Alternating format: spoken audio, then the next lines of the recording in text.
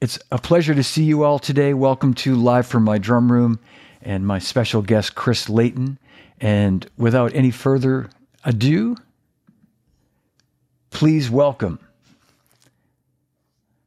my pal, Chris Layton. Hey. Hey, and there he is. All right. I love, Hi, man. John. How are you? I'm great, Chris. Man, it's so good to see you, buddy. It's so, what a sight for sore eyes. Thank you. I know, man. It's been, it's been a minute since we've seen each other in person too. I think it was, yeah. I don't think we've spoken a number of times, but I think not since leaving Zildjian have I actually been able to see you in person. So I don't think so. Come on back, John. Come back into the business. I like working with people like you. No one quite like you, but anyway. Thank you, buddy. Thank you.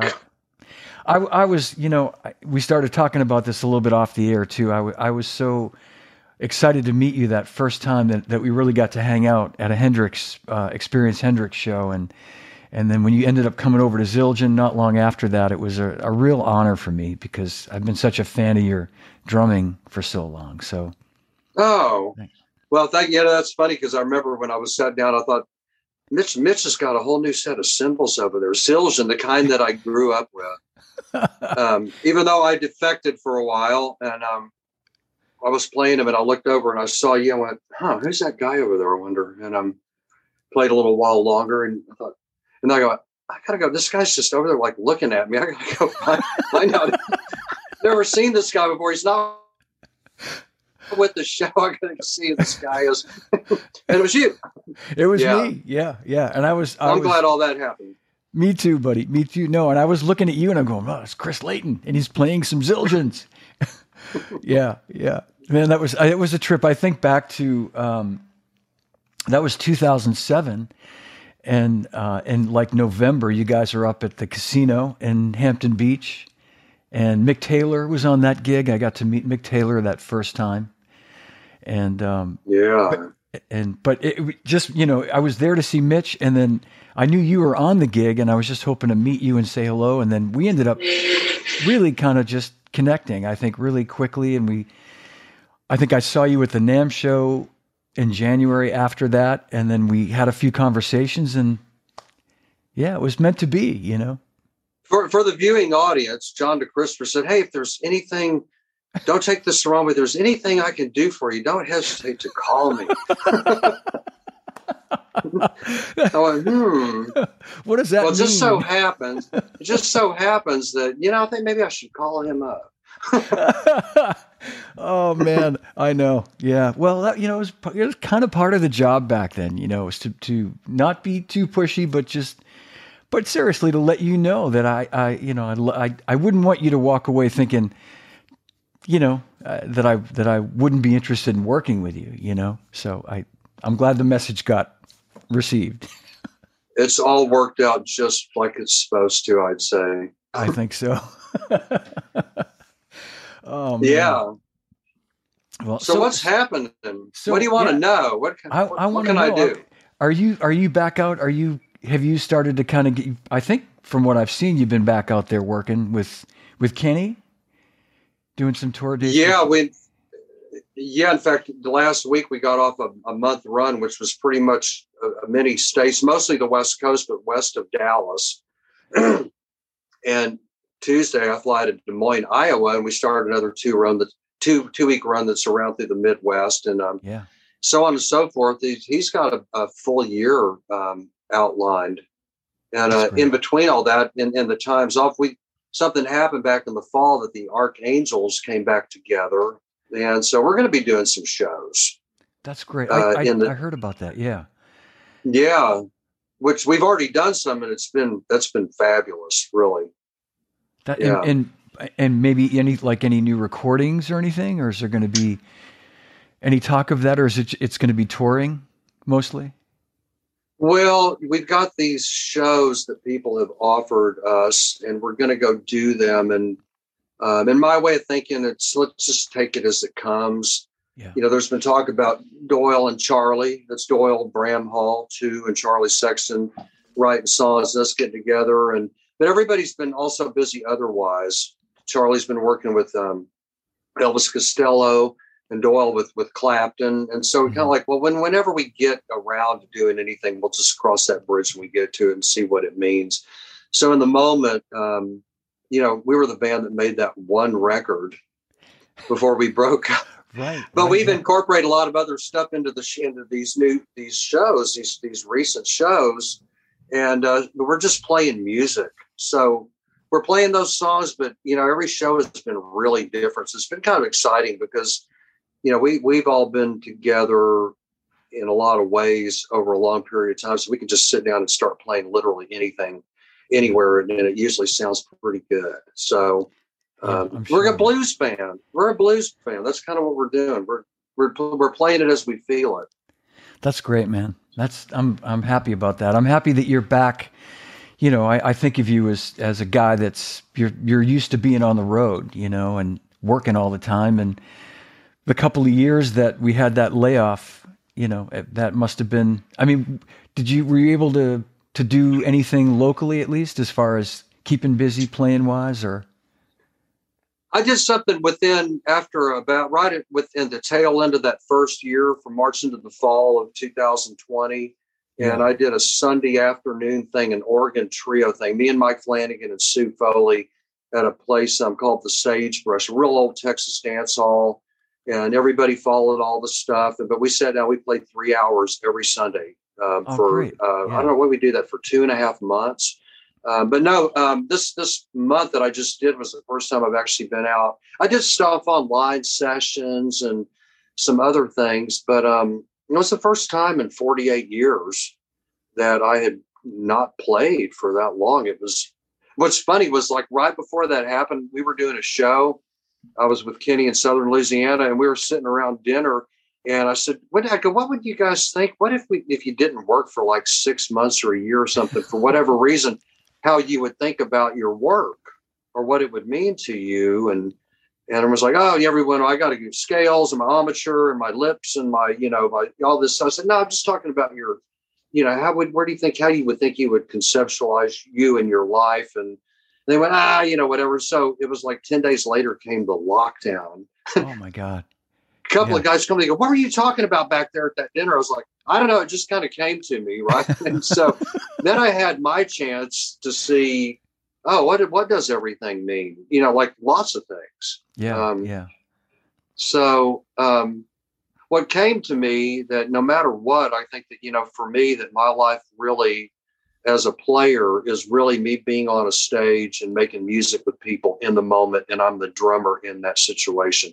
And that's really kind of the sum total of all that. That's kind of where I live. Yeah. Yeah. Being part of a band and one of the components of an ensemble of players. Yeah. And a darn good one too. Yeah, thank you. You know what? We did make a couple of records, come to think of it. In that July of 2020, I did a record with Mike Flanagan. It was me, Mike Flanagan, and Sue Foley. And it was his record.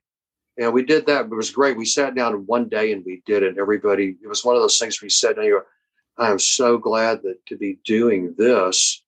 It sounded great. And then like 2 weeks later, we did Sue Foley's record, the same three people. And that record's doing really good for her. She's nominated for an award in Canada, and she's out touring that right now. So these were two things that happened in a short period of time where you really got to like realize what it all means. Yeah. And when you did that record, did you do it all together or did you do it? You did. Yeah.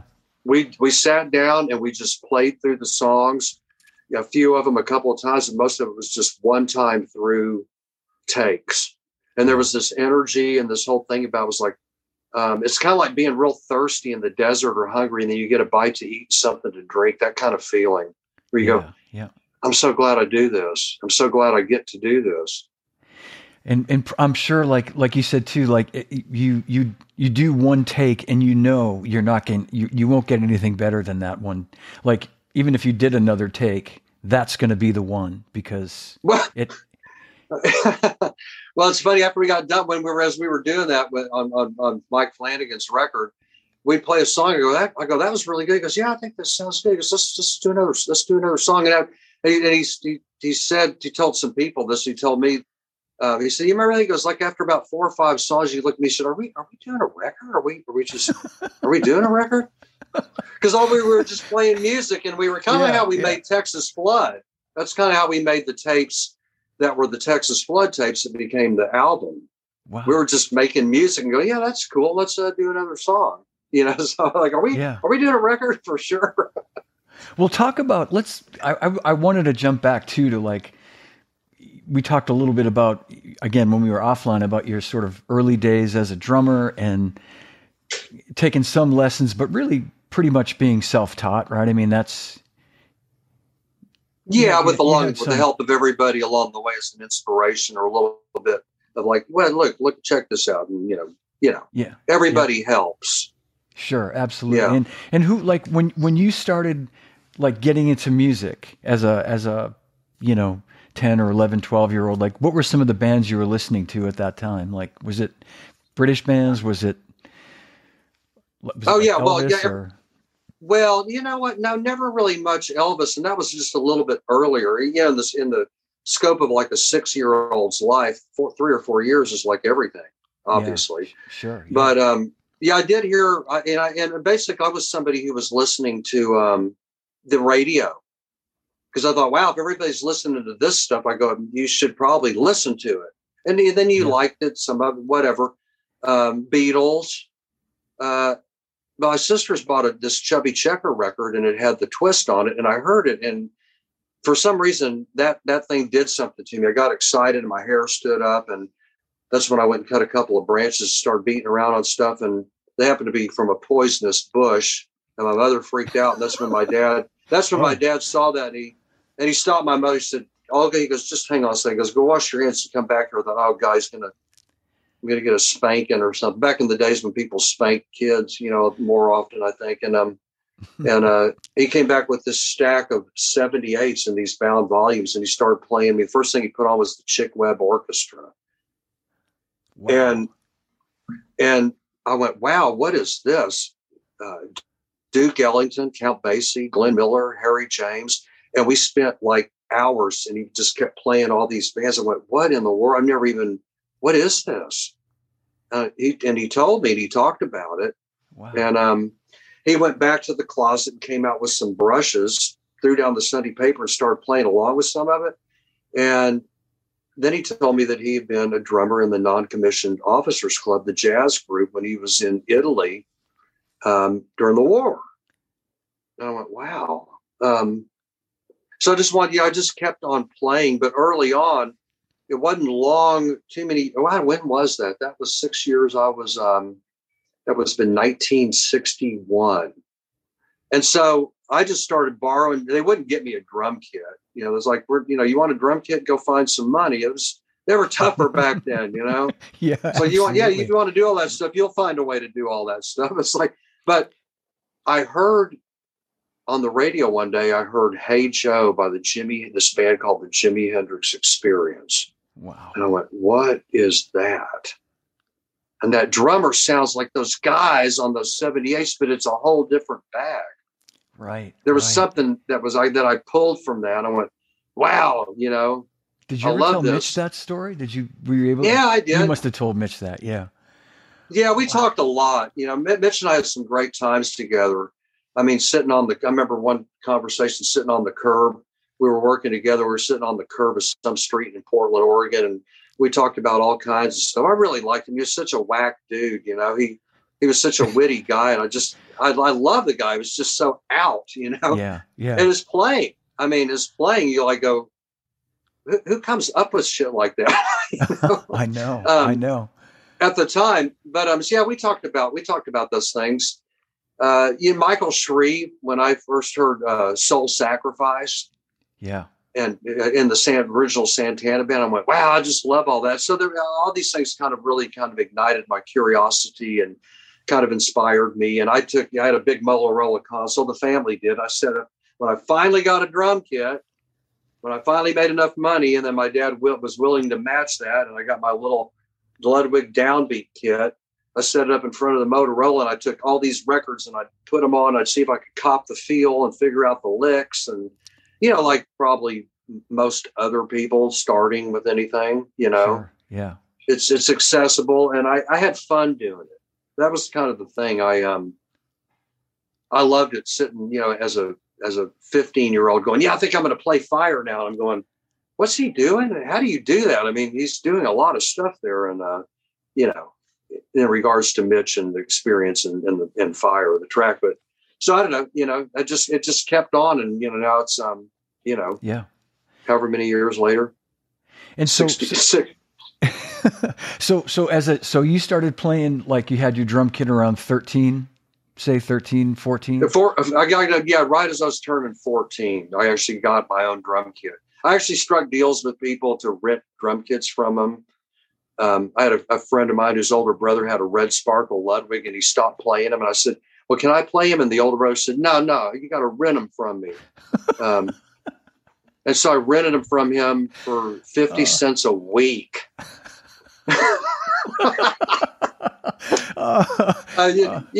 You do whatever you can, Yeah. He now works for Live Nation, that guy, whoever he is.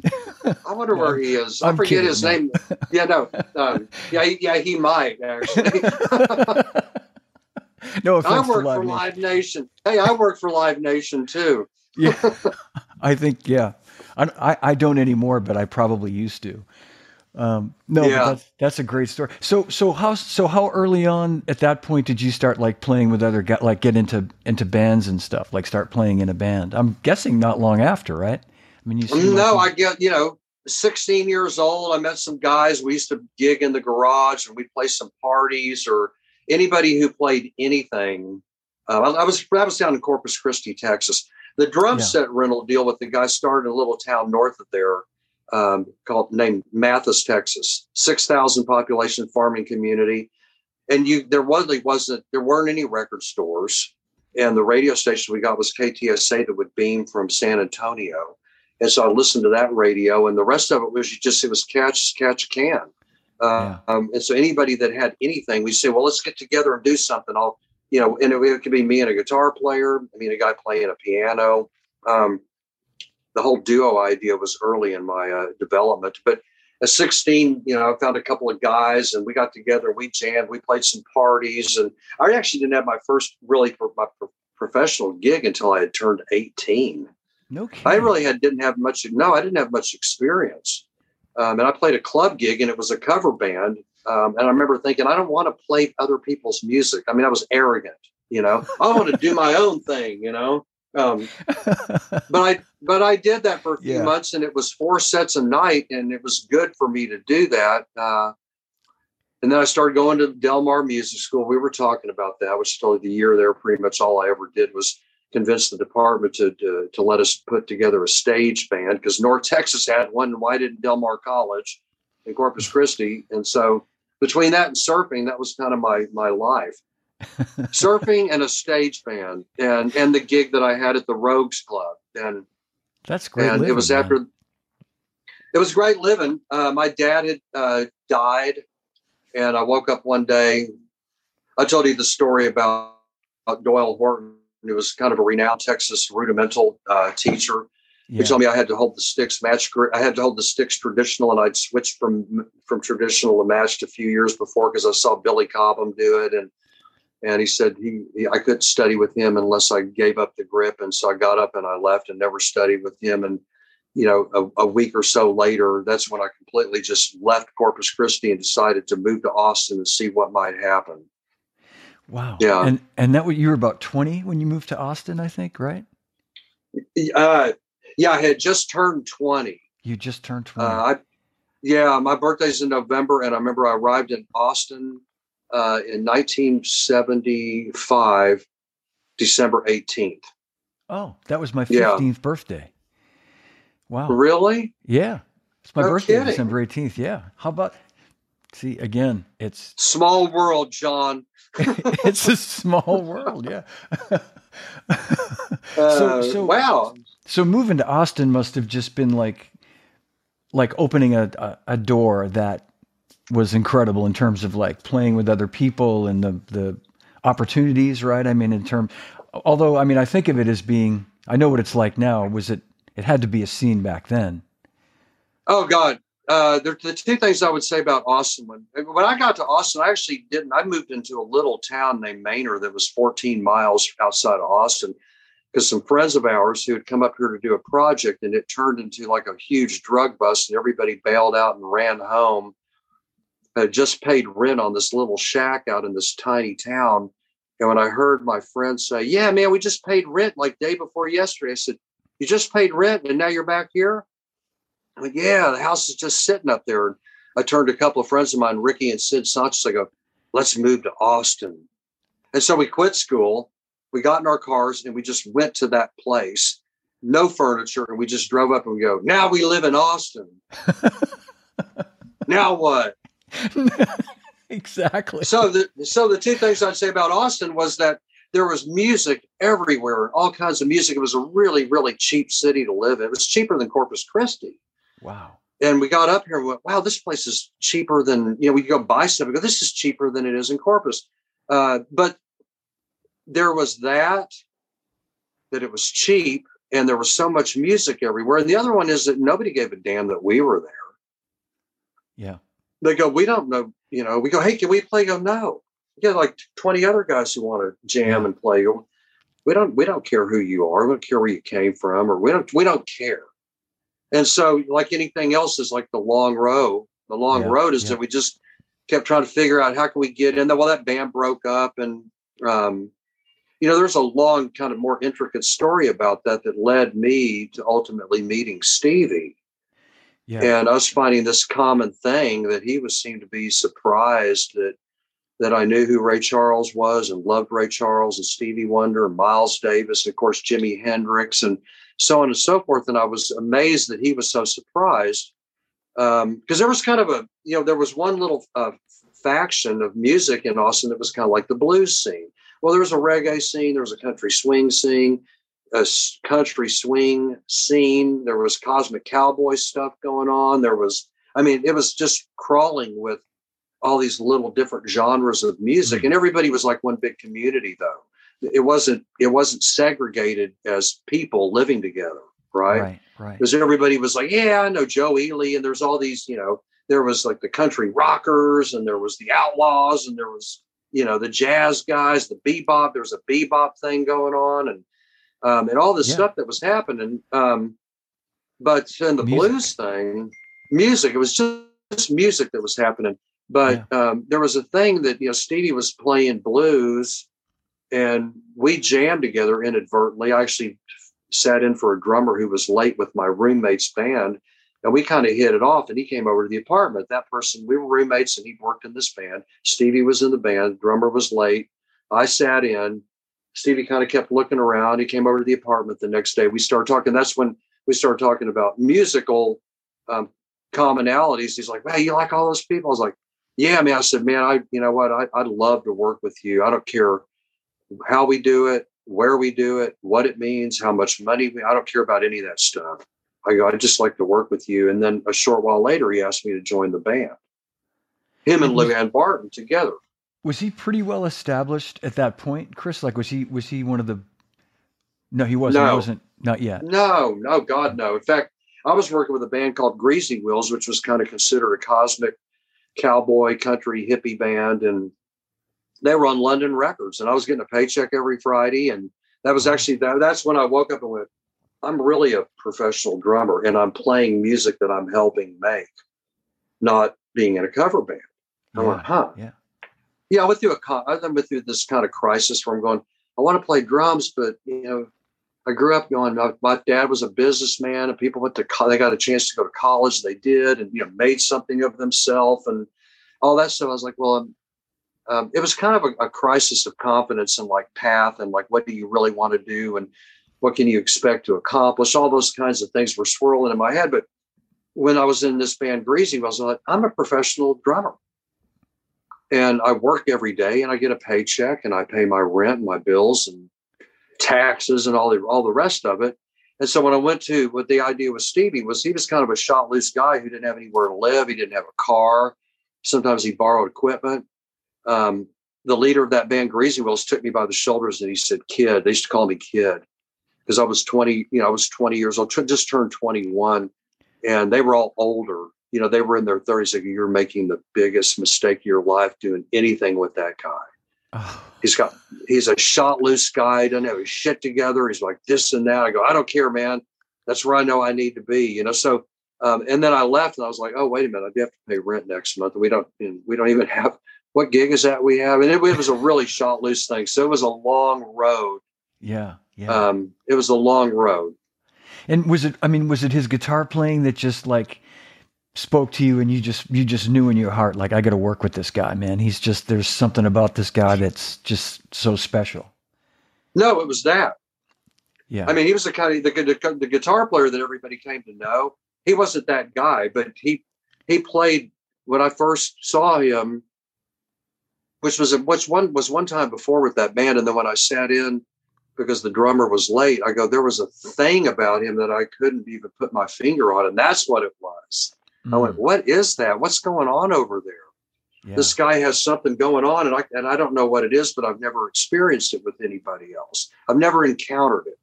And I go, and I was absolutely fascinated by that. I go, I just know that there's some kind of treasure there to, that maybe we can all unlock together or something. I don't know what. I'm just making up words now. No, but I know what you're saying though. But you felt something that like even with people telling you like, stay away from this guy, you're like, no, man, I gotta see where this is gonna go. I've never met anybody that was more real and committed to being like real. Meaning, like, does it mean something to us? And if it doesn't, I don't care what it means. Otherwise, it means nothing. If it doesn't mean something that's real, and to me, that was the gold standard. Because I think that everything comes after that, honestly, in my experience now after all these years. Just me is that these other things can be like these trails of fool's gold.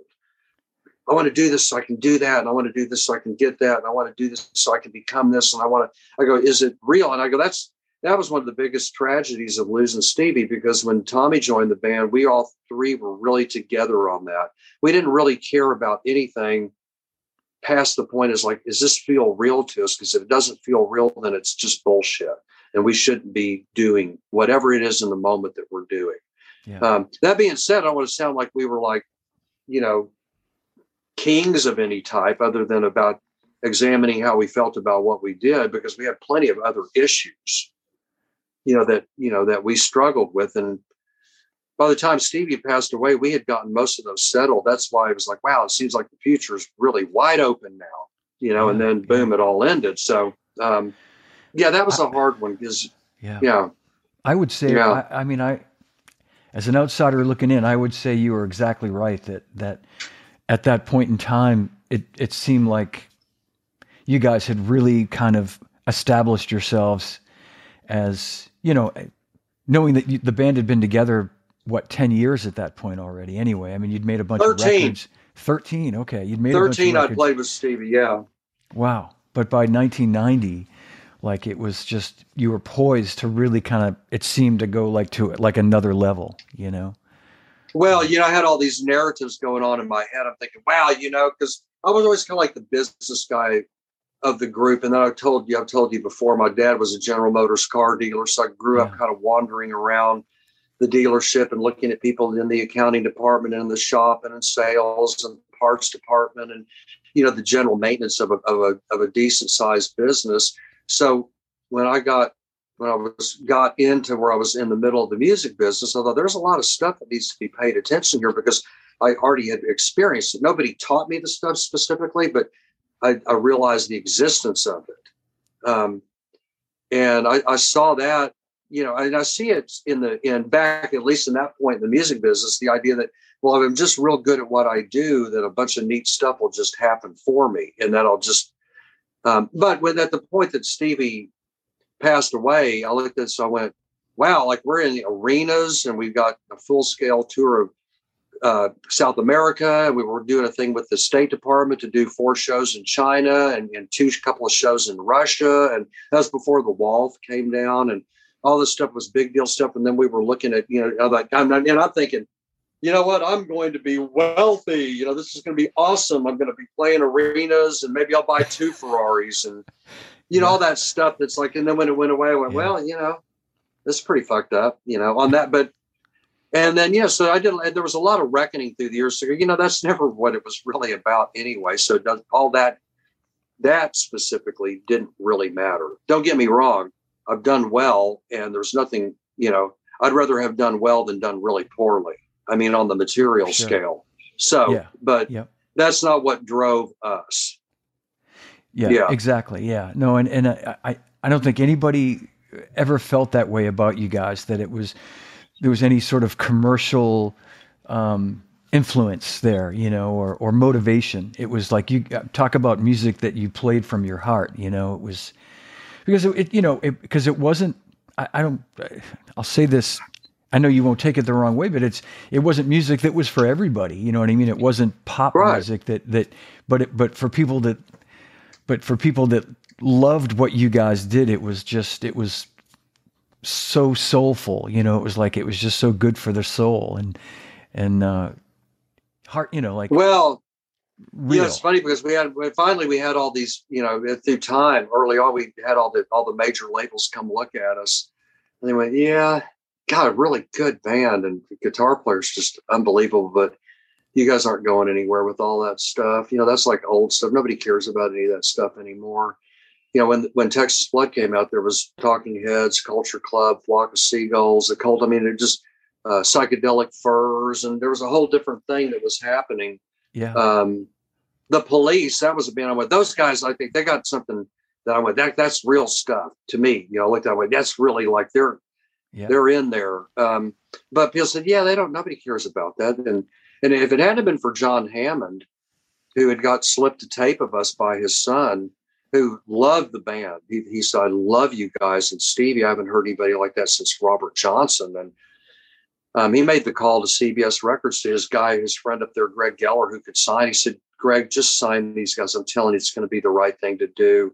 He goes, and it needs to be heard. And so he went, John, if you tell me to do that, I'll just do it. But I say that because years later, people say, yeah, you know, we had bets going around the hallway that you couldn't come out of the gate with more than 10 or 15,000 sales just because we're doing business up here, you know? So we had bets at the coffee machine and, you know, then when, you know, Texas Blood sold almost 600,000 records, like, we love you. We always knew that you could. You know? Yeah. Of course. I didn't say any of that. I forgot to say any of that stuff at the Rock Hall inductions. Like, we always knew you could do it, you know? Oh man. Hey, I apologize because there's a whole bunch of great comments, and for whatever reason, the feed didn't come through. I had to refresh it, and now I'm seeing all kinds of great comments that you can look at later. But I'm going to see if I can find any questions or anything that I should just throw at you. But in the meantime, I want to ask you about your playing. I want to ask you, like, so you started playing in bands around age 16. You've been playing a few years at that point. Had your style become more or less fully formed, or was it beginning to get formed at that point, or was moving to Austin? Like, when I hear you play a shuffle, it sounds so natural, like you were born playing it, just because it's. And people here like me on the East Coast think that all you guys from Texas just wake up one morning and can play that shit, and it makes us crazy, by the way. Because it's so good. No, but I'm just wondering, like, welcome to my club. Okay, go ahead. Sorry. No, was Stevie's influence a big part of that? Like, as far as how your playing developed, or was it already kind of a style and that? No, you know what? I'm glad you brought that up because there was this great story in my life. I got a call and Stevie said, hey man, he goes, what are you doing? I said, I'm just here at the apartment. He said, why don't you come over to the Whole Sound? It's over here on Red River. It's a little recording studio in a little tiny 1-room basement deal. And I went, okay. So I went over there and I walked in and there was a drum kit and there was Stevie standing there. His guitar was on the guitar stand. And there was W.C. Clark, bass player, guitar player, singer, songwriter. Great. Just love the man. And WC says, I want you to come over here and sit down here at the drum kit. I went, Stevie kind of went like, yeah, go ahead and go. You know, I went, okay. And he said, why don't you play? You're from Corpus Christi, right? I said, yeah. He goes, why don't you play me a shuffle? So I sat down and started going, kind of more like you can't get enough of your love. And he goes, no. He goes, I want you to play quiet. He said, I'm going to come over and say a few things in your ear. He goes, no, don't look at me. He goes, just look straight ahead. He goes, I'm going to come over. And he came right over here into my right ear. And he bent over and he said, I want you to play as quiet as you can. And he said, you know how to play a swing beat? I went, yeah. He goes, why don't you double that? This is what we call the double shuffle, right? Ta-ta. He said, yeah, you know, ta-ta, chew tobacco, you know. And that's I what started playing. He said, yeah. He said, well, you know, that's a later label, but that's kind of the chew tobacco. So I started playing it, and he said, no. He goes, what? He goes, so I want you to. He goes, keep playing. He goes, don't look at me. I'm gonna keep talking. He goes, keep playing, play quiet. And I was going. He said, I want you to think, you know, you're from the coast. He goes, I want you to look out there and imagine like the waves are coming. There's swells, right? And they turn into the waves. Swell comes up and it breaks. The swell comes up and it breaks. He goes, I want you to think about that. And then this is what's I'm telling you, this is priceless. This is priceless. All of a sudden, my feel changed and I was doing something I had never done before. And I started playing this thing and I looked up and Stevie started smiling. And then Stevie went over and put on the guitar. And then the three of us started playing a little bit of that for a while. Wow, man. And I was like, and you know what? And we were done. And Stevie said, cool, man. See you later. And they left. And so I left because I don't know where the hell I was. You know, I was like, wait a minute, this is not my. And that was that. And then he asked me to play in the band. So the thing about, you know, the shuffle was that when I started hanging out with him and we were working, he had all these great records. His brother Jimmy had and all the people in that realm had all these wonderful records. And I started listening to everything, the slow blues, shuffles, all of it. I go, man, they all sound really, really different. And they're really unique to the person playing them. Right.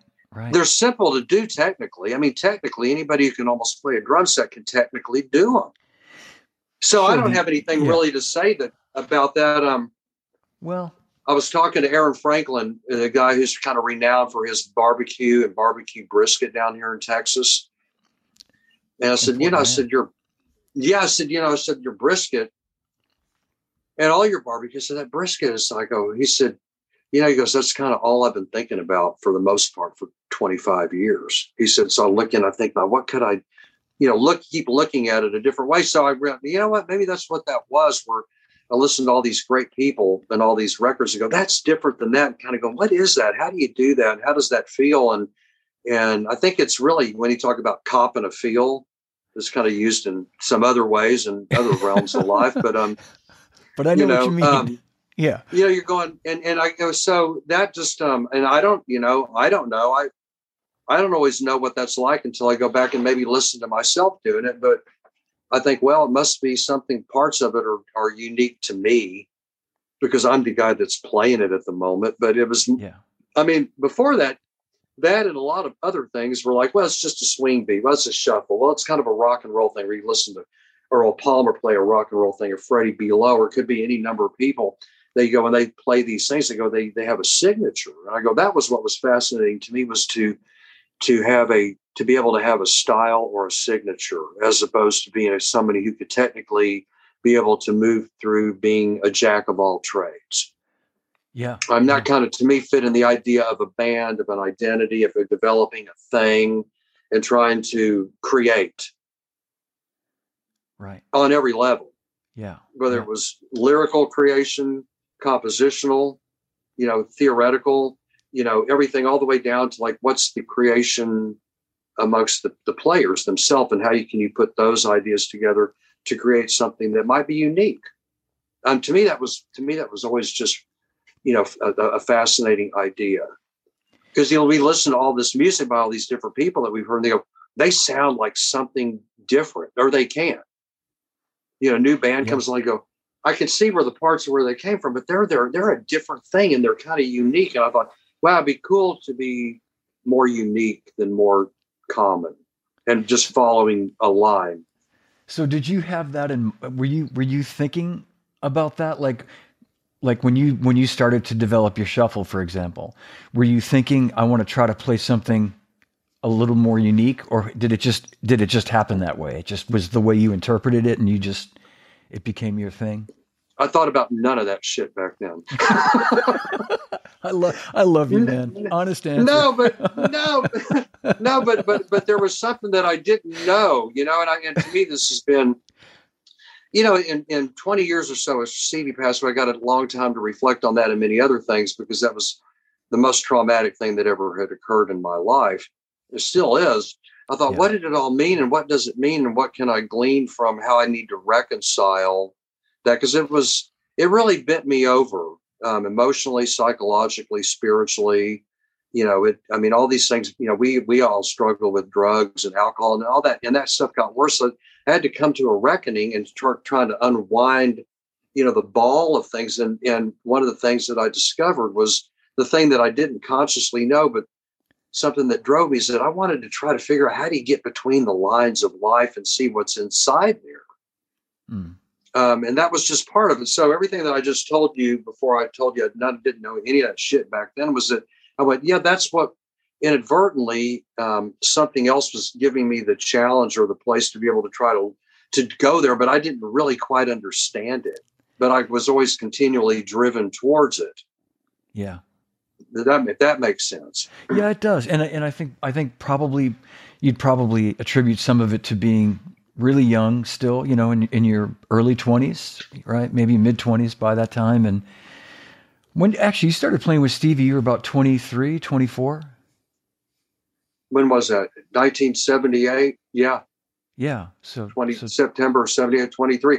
23. It's funny about this. About 5 years ago, I was in Providence, Rhode Island, and there was a guy. He was a drummer. He's a teacher, and I ran into him, and he said, "Oh man, that story that Joe Sublette tells. He was my roommate back in the day. That when we were roommates, he played in the Paul Ray and the Cobras, the band that I sat in with when the drummer was late." And he said, "Yeah, Joe Sublette told me about that story about Stevie and him talking outside on y'all's porch, when he came in." And I went, "I don't know anything about that. What are you talking about?" He said, ask Joe to tell you." And so what I didn't know, and only found this out 5 years ago, thereabouts, was that the day Stevie came over to the apartment and walked in on me and found me playing along to a Donny Hathaway record, Everything Is Everything. That's where we got off into the musical discussion with him saying, "You like Donny Hathaway?" I went, "Oh man, you kidding? Yeah. This record's like one of the greatest." He said, I love that record. That's what started that conversation. That when he came to the door, Joe answered the door. He said, "Hey, come out here for a minute." Stevie said to Joe Sublette, he said, "Hey, come out here for a minute." He said, "Has he ever played blues?" And Joe said, "You know what, man? He never has. Never been in a blues band in his life." And then Joe told me, he said, Stevie said, "That's good." He goes, "Oh, it is?" I mean, he said, "Yeah." He goes, why is that? I mean, I don't know. Why is that good? He said, "Because he didn't have a bunch of preconceptions and whatnot about like what things are supposed to be and what they've got to be and what they should be." He goes, "That's cool." So really, me playing with Stevie, and he told me this one time. He said, "You know what?" He said, "Man," he goes, "there's a lot of things about you that I would like to have. I'd like to be more like you in a lot of ways." He goes, "And maybe I got a bunch of things that I could give to you. Together we could be much better together." Wow. And so Stevie didn't elaborate. He wasn't a person that elaborated on anything. He'd just throw things out there. Yeah. Kind of like my father. My father was like that. But I think what he said, yeah, but I think what Stevie said to you speaks volumes for me. I think the way I would take that is that, we can learn from each other, and I can definitely, kind of be maybe not so much influenced, but I can learn from the way you interpret things, and you could learn from my way of it. It's. Yeah. And he was it was really deep, because I think I know what that meant later on. I came to see, I went, I think that's what because he was just a stellar musician. I mean, he was one of those guys that was just tapped in. I mean, he'd pick up a bass guitar and he was just like, wow, he plays the shit out of bass. It was just like, you know, or he'd sit down at a drum kit and then he'd play like this coolest, simplest. So you go, how does he do that? I mean, whatever he did when he touched it, it just spoke. Yeah. Can you hear me? Yeah. Okay. Yeah. So you sound great. There was that thing about him, but you know, he was real hardcore. Like we'd cut a track and we go and listen and go, he said, what do you think? I said, yeah, I don't know. I did some things in there I really didn't want to do. He goes, well, I guess you shouldn't have done them if you didn't really want to do them. You know, he goes, I like it. Let's keep that one. I was like, oh, I said, he goes, if you said you didn't want it, you didn't want to do them, you just don't do them next time. I was like, but there's no next time for this song. We're going on to the next one, right? Let's do that. I'm like, all right, you know. Oh, that's great. I mean, you know, anybody, you know, you make records, you go, you know, I should have done this and it would have been cool to do that. And, you know, they go, yeah, well, because he was one of those guys that he'd play something and go, yeah, I like that.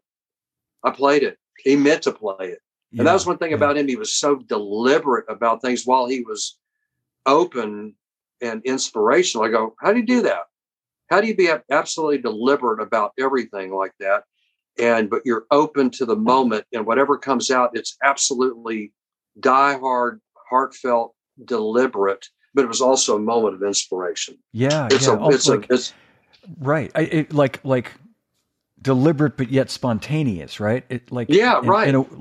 Which are counter to each other really in many ways, but that's I know incredible. You know, I don't want to make it. I mean, he wasn't perfect. You know, I don't want to make it sound like there was no flaw or fault in any of that. But it was like, that's what you hear him play something, we play, and you go, I never heard him play that before. I never played it before, but I like it. You go, it's so committed and dedicated, and you know, I went, okay, that's priceless, really. Yeah, that is. I was going to read a couple quick comments here. I think a very good friend of mine, and I think you know him, Davey Wasikinen, plays in the Hooters. He just commented. He said, my band opened at the Wax Museum in D.C. In 1980. Chris was swinging so heavy back then. He was lights out. So, really? Thank you. I was. I'm good. You absolutely were. Kidding me? Oh, yeah. Just trying to get better Reed. Over here, John. Just trying to get better, you know. No, man. Always looking for the cut and the swing and the tone. You know, all the rest of it becomes incidental. Well, Thank you. You're welcome. And I'm speaking for everybody watching right now. They're just all complimentary and so dig what you do. And I keep asking you these questions because the way you play to me, Chris, it sounds so like organic and authentic. That's why I kept kind of pressing you on the shuffle. And like, if that was something that was just sort of innate or it was something you worked on. It turns out it was kind of a little of both. It sounds like, and it was, I think once you had a little bit of direction, for lack of a better word, you just took to it, you know, and that to me, that's become it's such a signature thing for your playing. It's so beautiful.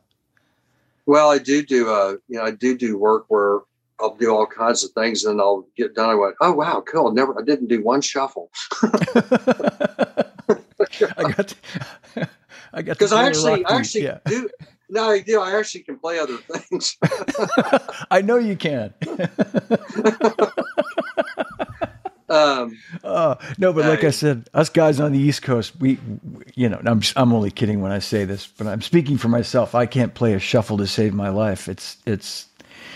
I sound like anyway, we won't go there. Oh, I don't know. You know, I've heard some guys, and most of it's lost to history for the most part. Or if you dig around some really just stuff, I listen to it, I go, how does that guy do that? It's just something. Once again, one of those things you can't write it out and you can't quite put your finger on it, but it's you hear it or you see it and you go, oh, that's it. That is so cool. That's what I've always been fascinated in the musical sense. It doesn't matter what instrument or what piece of music is. When you come across that, you go, there's that magic. We call it magic. That's one word to describe it. Something inside all that. You go, wow, that's really, really, there's something going on in there. I can't put my finger on it. Yeah. Nothing like mystery. I tell you, nothing like a mystery for the human condition. I got to know what's going on in there. No, but I think of guys like Ringo that have some mystery in the way he plays, and like the uniqueness, his feel, and, Charlie and some of those guys. And I put you in that category too, of like like you said, it's a simple thing to actually play, yet it's just so much about the feel of it. Talking about a shuffle, for example, it's just, Yeah, no, those are two big guys. I mean, Ringo and Charlie.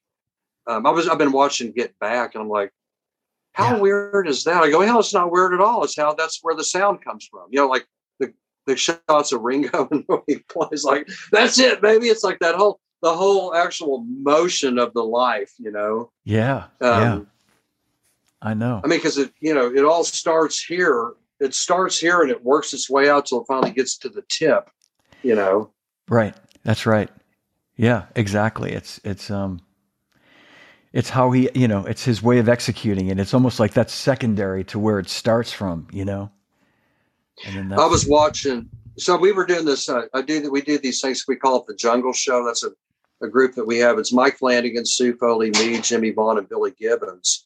And so I've used this flowered kit that I have, and I take a bullwhip and I hang it on the tom-tom stand. And so we were doing this production, and I thought, I'm going to take the whip out. And I was like whipping it, and I almost like hit Billy in the face with it because I don't know how to crack a whip, right?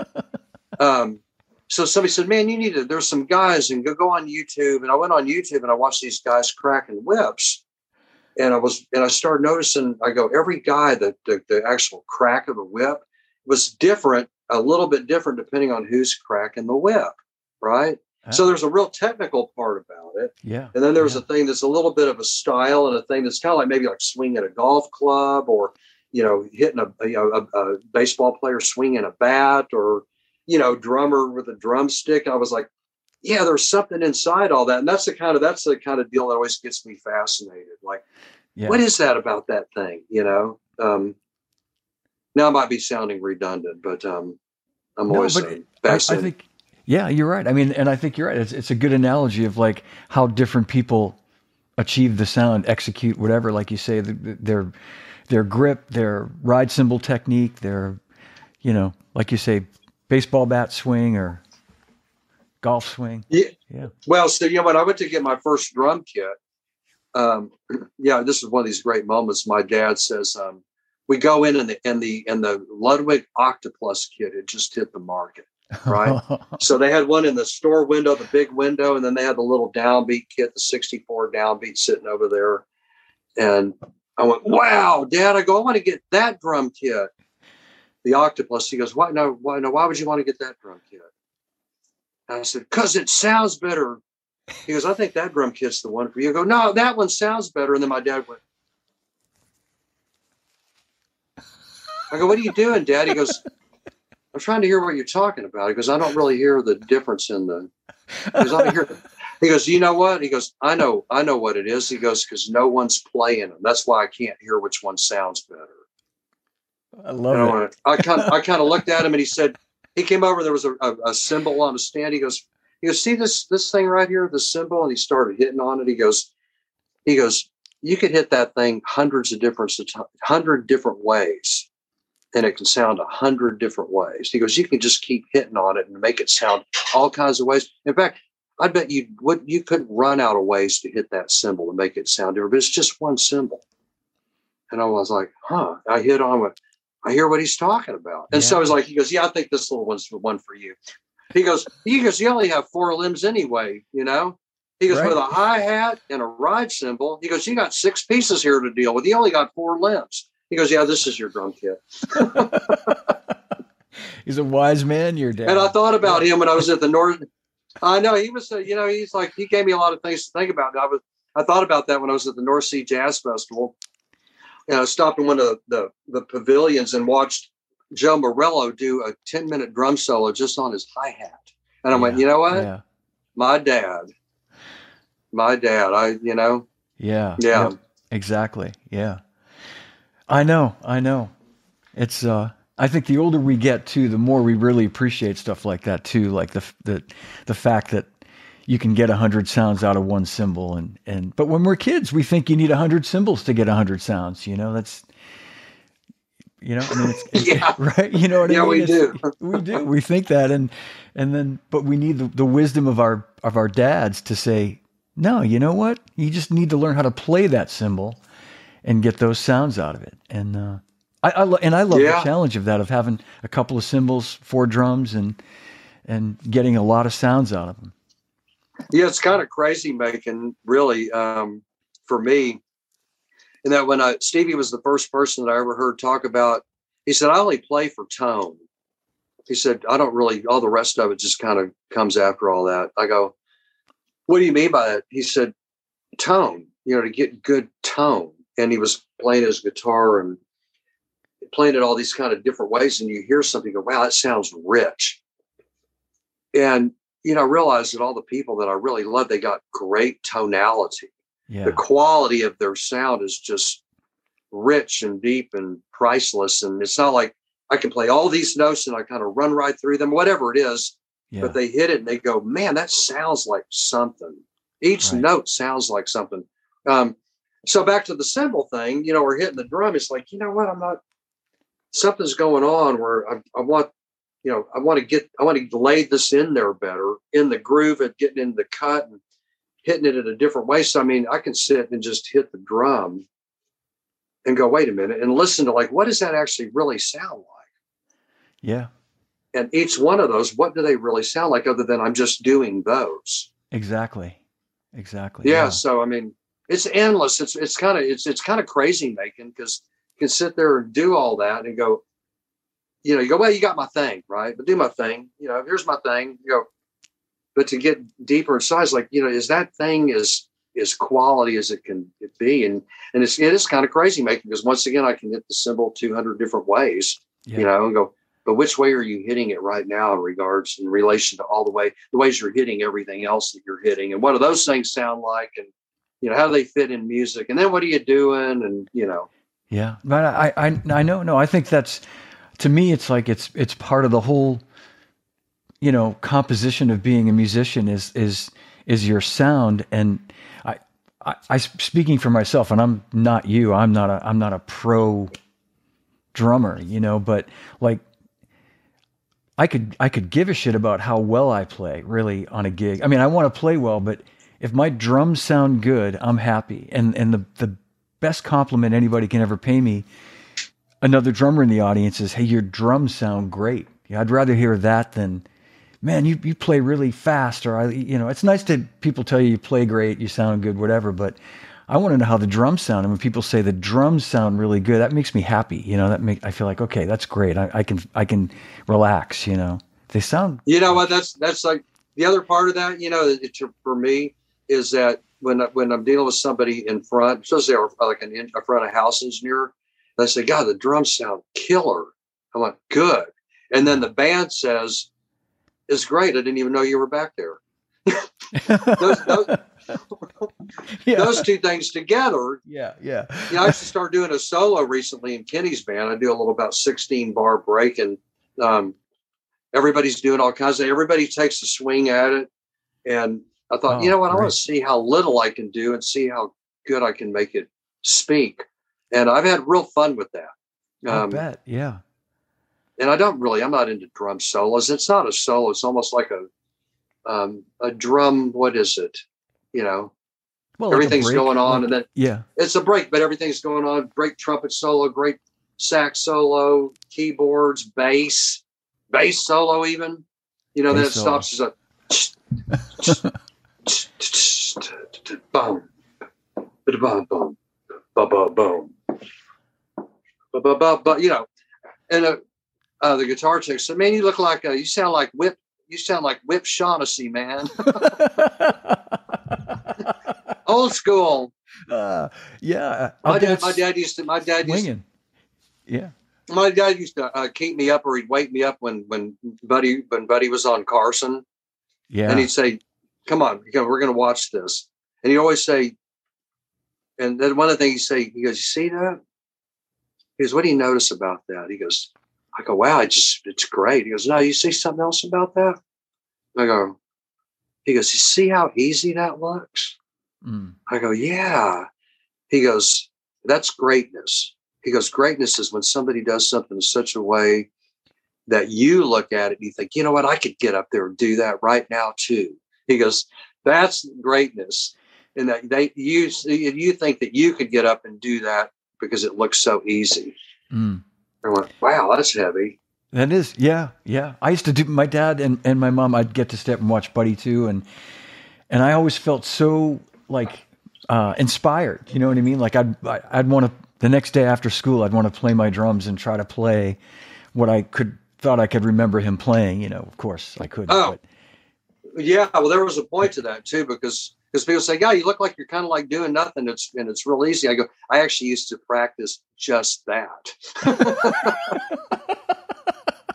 I put a mirror up and go, make it look like you're doing nothing. And actually, I wasn't really doing much of anything anyway, but I made it look real easy. I used to, it's almost like I go, at another time I'd be embarrassed to say that. But I was like, yeah, I'm going to make this look really easy. I mean, I'm not really doing much anything, but, you know. And we go, yeah, actually, anybody could actually do what you were just doing. But you know, your style. I go, maybe that's where the people say, hey, you make you look like you're not doing anything, man. You look really easy. I actually practiced that. Well, that, you know what, when I see you play really like, you know, like, not that you're not doing anything, but if you close your eyes, there's like, you make it look very effortless until you kind of really break down what you're doing. And like, you know, I keep talking about shuffles and stuff like that, but that's, you know, you've got a very relaxed kind of like, you know, you don't look like you're like, you know, it's not like you're some guy, you know, slamming away and killing yourself, which is great. You look very relaxed and very in control and, you know, like it's easy. So all those years of watching Buddy paid off. They did. It's a lot of work. Yeah. It's a lot of work fooling people. Hey, so we're getting close on time. I was going to see if you wanted to just maybe show everybody a couple of your cool drum sets and snare drums, and if you feel like. Oh God, okay. But sure. You know, if it's going to mean messing up the camera angle, don't worry. We can just. Nah, hell with that. Come on, I can riff. Let's see how good of it. This is my studio. It's a total mess. So let me put my glasses on. Here, I'm gonna let y'all see the ceiling first. Yeah.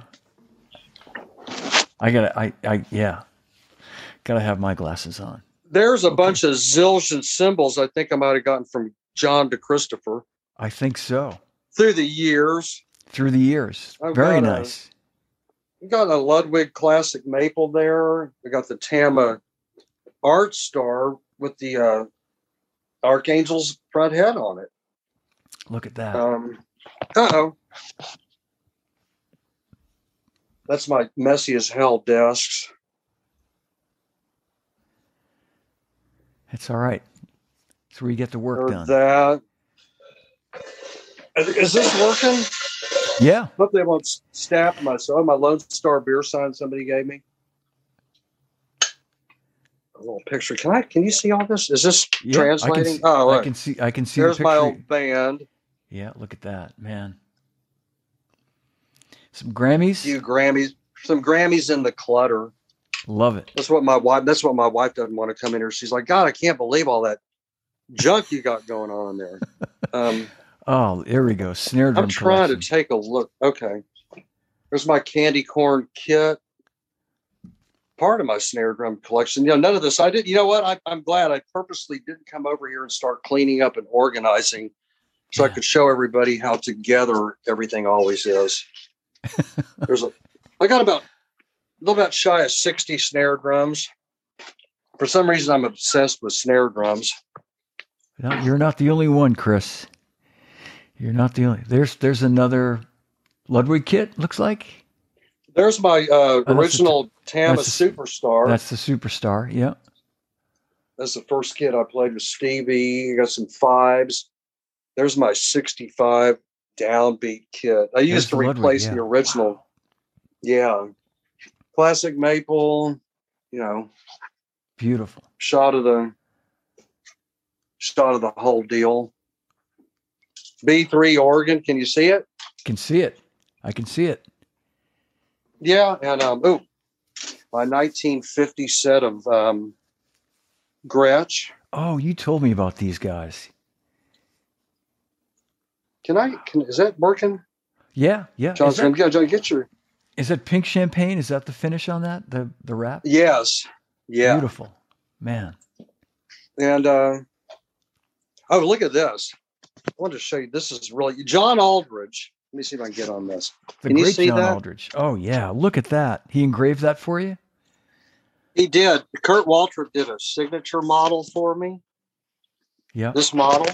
He liked my Ludwig Black Beauty. And he said, I want to get you into one of my drums. And so he decided to make a 5x14 that he never made.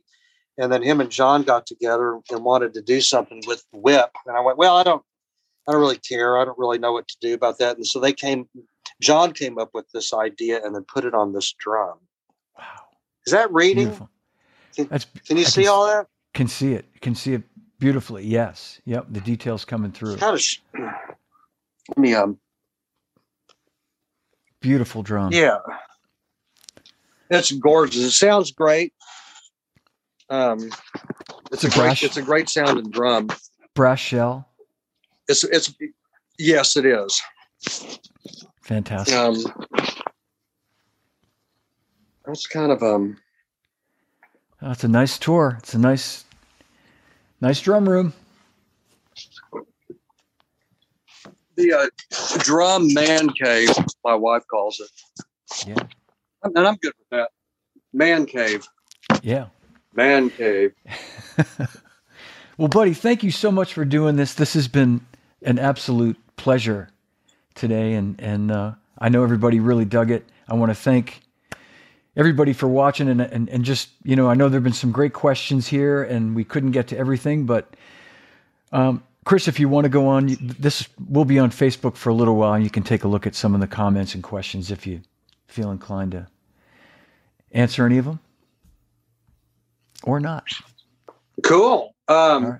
I got to get on Facebook. I'm kind of off Facebook.